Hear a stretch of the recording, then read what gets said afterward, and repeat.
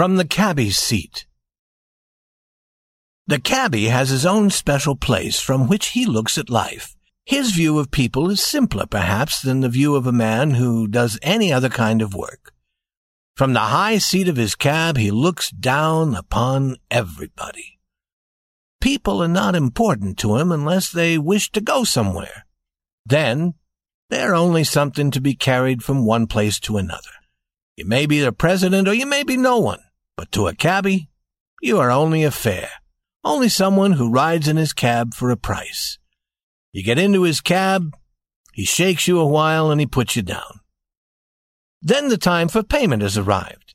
If you pay him the lawful amount and no more, you can easily see what he thinks of you. He thinks you're less than nothing. If you discover suddenly that you have no money with you, you'll wish you were dead. It is probably true that the cabby's view of life is formed by the shape of his cab. He sits up there on his seat high as a god. The seat is small. No one shares it with him. While you are in his cab, your future is in his hands. You are helpless. The cab shakes you. You can't get out until he stops his horse. If you want to speak to him, you must talk through a little hole in the back of the cab. In a cab, you no longer feel like a person. You may be someone very important, but in a cab, you're no more than something in a box, being carried from one place to another. One night, there were sounds of pleasure and joy in the big house beside McGarry's family restaurant. The sounds seemed to come from the rooms of the Walsh family. A crowd of interested neighbors stood outside the door. Again and again, a waiter came bringing food or drink from the restaurant. The neighbors stood aside every time to let him pass. Then they would move near the door again. And all the time they were talking about what was happening inside. Anyone who listened would have learned quickly and easily that Nora Walsh was being married. After some time had gone by, the happy people started coming out the door. They mixed at once with the neighbors who were standing there. Joyful cries and laughing voices rose in the night air. All this noise was born of the drinks from McGarry's restaurant. At the edge of the street stood Jerry O'Donovan's cab. No cleaner or more shining cab could be found. And Jerry's horse! I tell you, he was fat with good food. Among the moving crowd, Jerry's high hat could now and then be seen. His nose, too, could be seen. It was thick and red, for it had been beaten by fares who wanted to fight. And also now and then, his fine green coat appeared. It was easy to see that Jerry had had more than enough to drink. Everyone had noticed it. Out of the crowd in the street, or perhaps from among the people walking past the house, came a young woman. She stopped beside the cab. Jerry saw her there. A fare! He made a sudden move, and 3 or 4 people near him fell down. He himself? No. He caught himself in time and did not fall. Quickly he went up to his seat. When he was there, he was safe. All of McGarry's drink could not throw him down from there. "Step in, lady," said Jerry. The young woman stepped into the cab. The door closed. The crowd on the street jumped away. The horse started, and the fine cab rolled down the street. The horse went fast at first, but after a little time he went more slowly.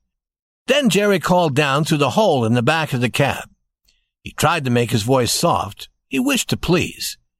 "Where will you be going to?" "Any place you wish," was the answer. The voice was happy. It sounded like music. She's riding for pleasure," thought Jerry. And then he said, "Take a trip in the park, lady. It will be cool and fine." "Just as you wish," answered the fare pleasantly. The cab turned towards 5th Avenue, then went north on that perfect street. Jerry was moved up and down in his seat and from one side to the other.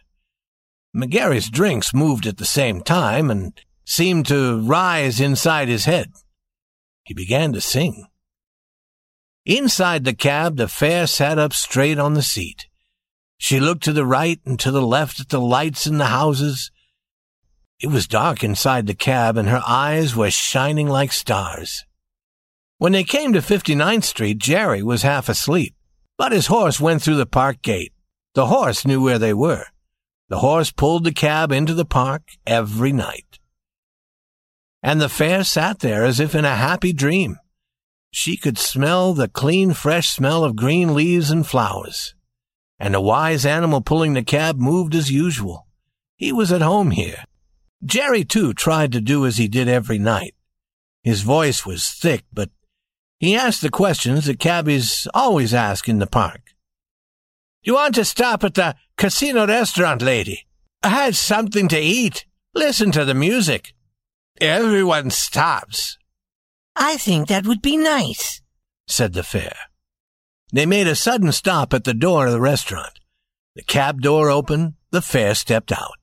At once she seemed caught by the wonderful music. The lights and the colors were bright, almost blinding. Someone put a piece of paper into her hand. On it was a number, 34. She looked around and saw her cab. It was 20 yards away, taking its place in a line with other waiting cabs. She was led inside and soon was seated at a table. She realized that she was expected to buy something. She had a little money. She counted it and found enough to buy something cold and fresh to drink. There she sat, drinking slowly and looking at everything around her. Life here had new color, a new shape.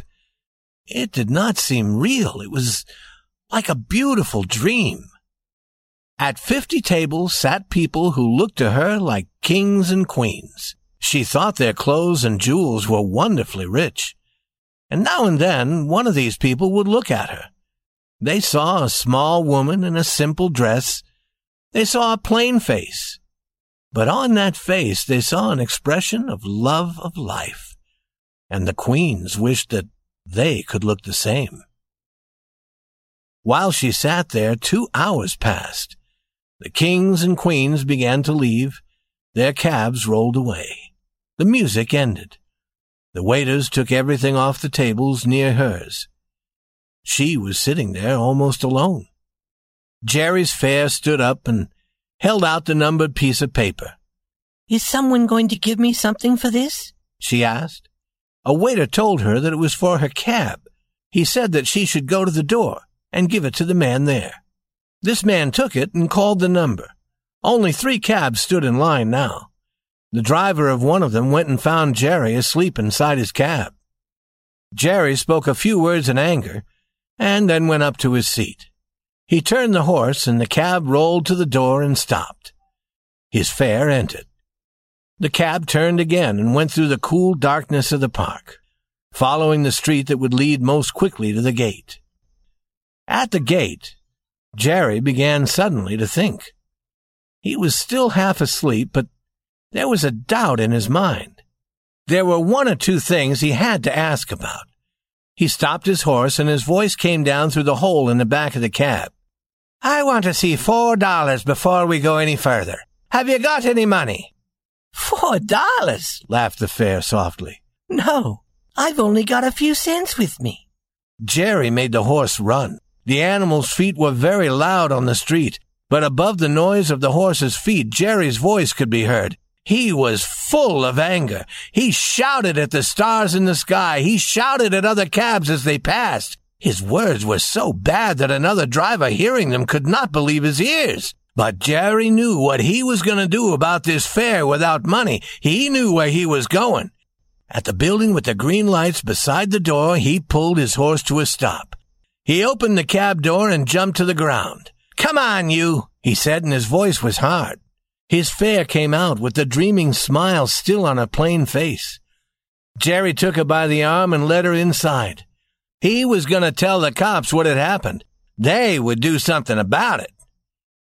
A gray-haired cop looked across the table. He and the cabbie were no strangers. Jerry began in his loud, hard voice. I got a fare here that... Jerry stopped. He put his hand, reddened by the weather, to his face. The drink from McGarry's restaurant no longer clouded his mind so darkly. A fare, sir, he continued with a wide smile, that I want you to meet. It's my wife that I married at Old Man Walsh's this evening. And a wild time we had, it's true. Shake hands with him, Nora, and we'll go home."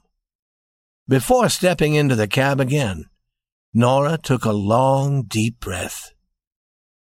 "I've had a very nice time, Jerry," said she.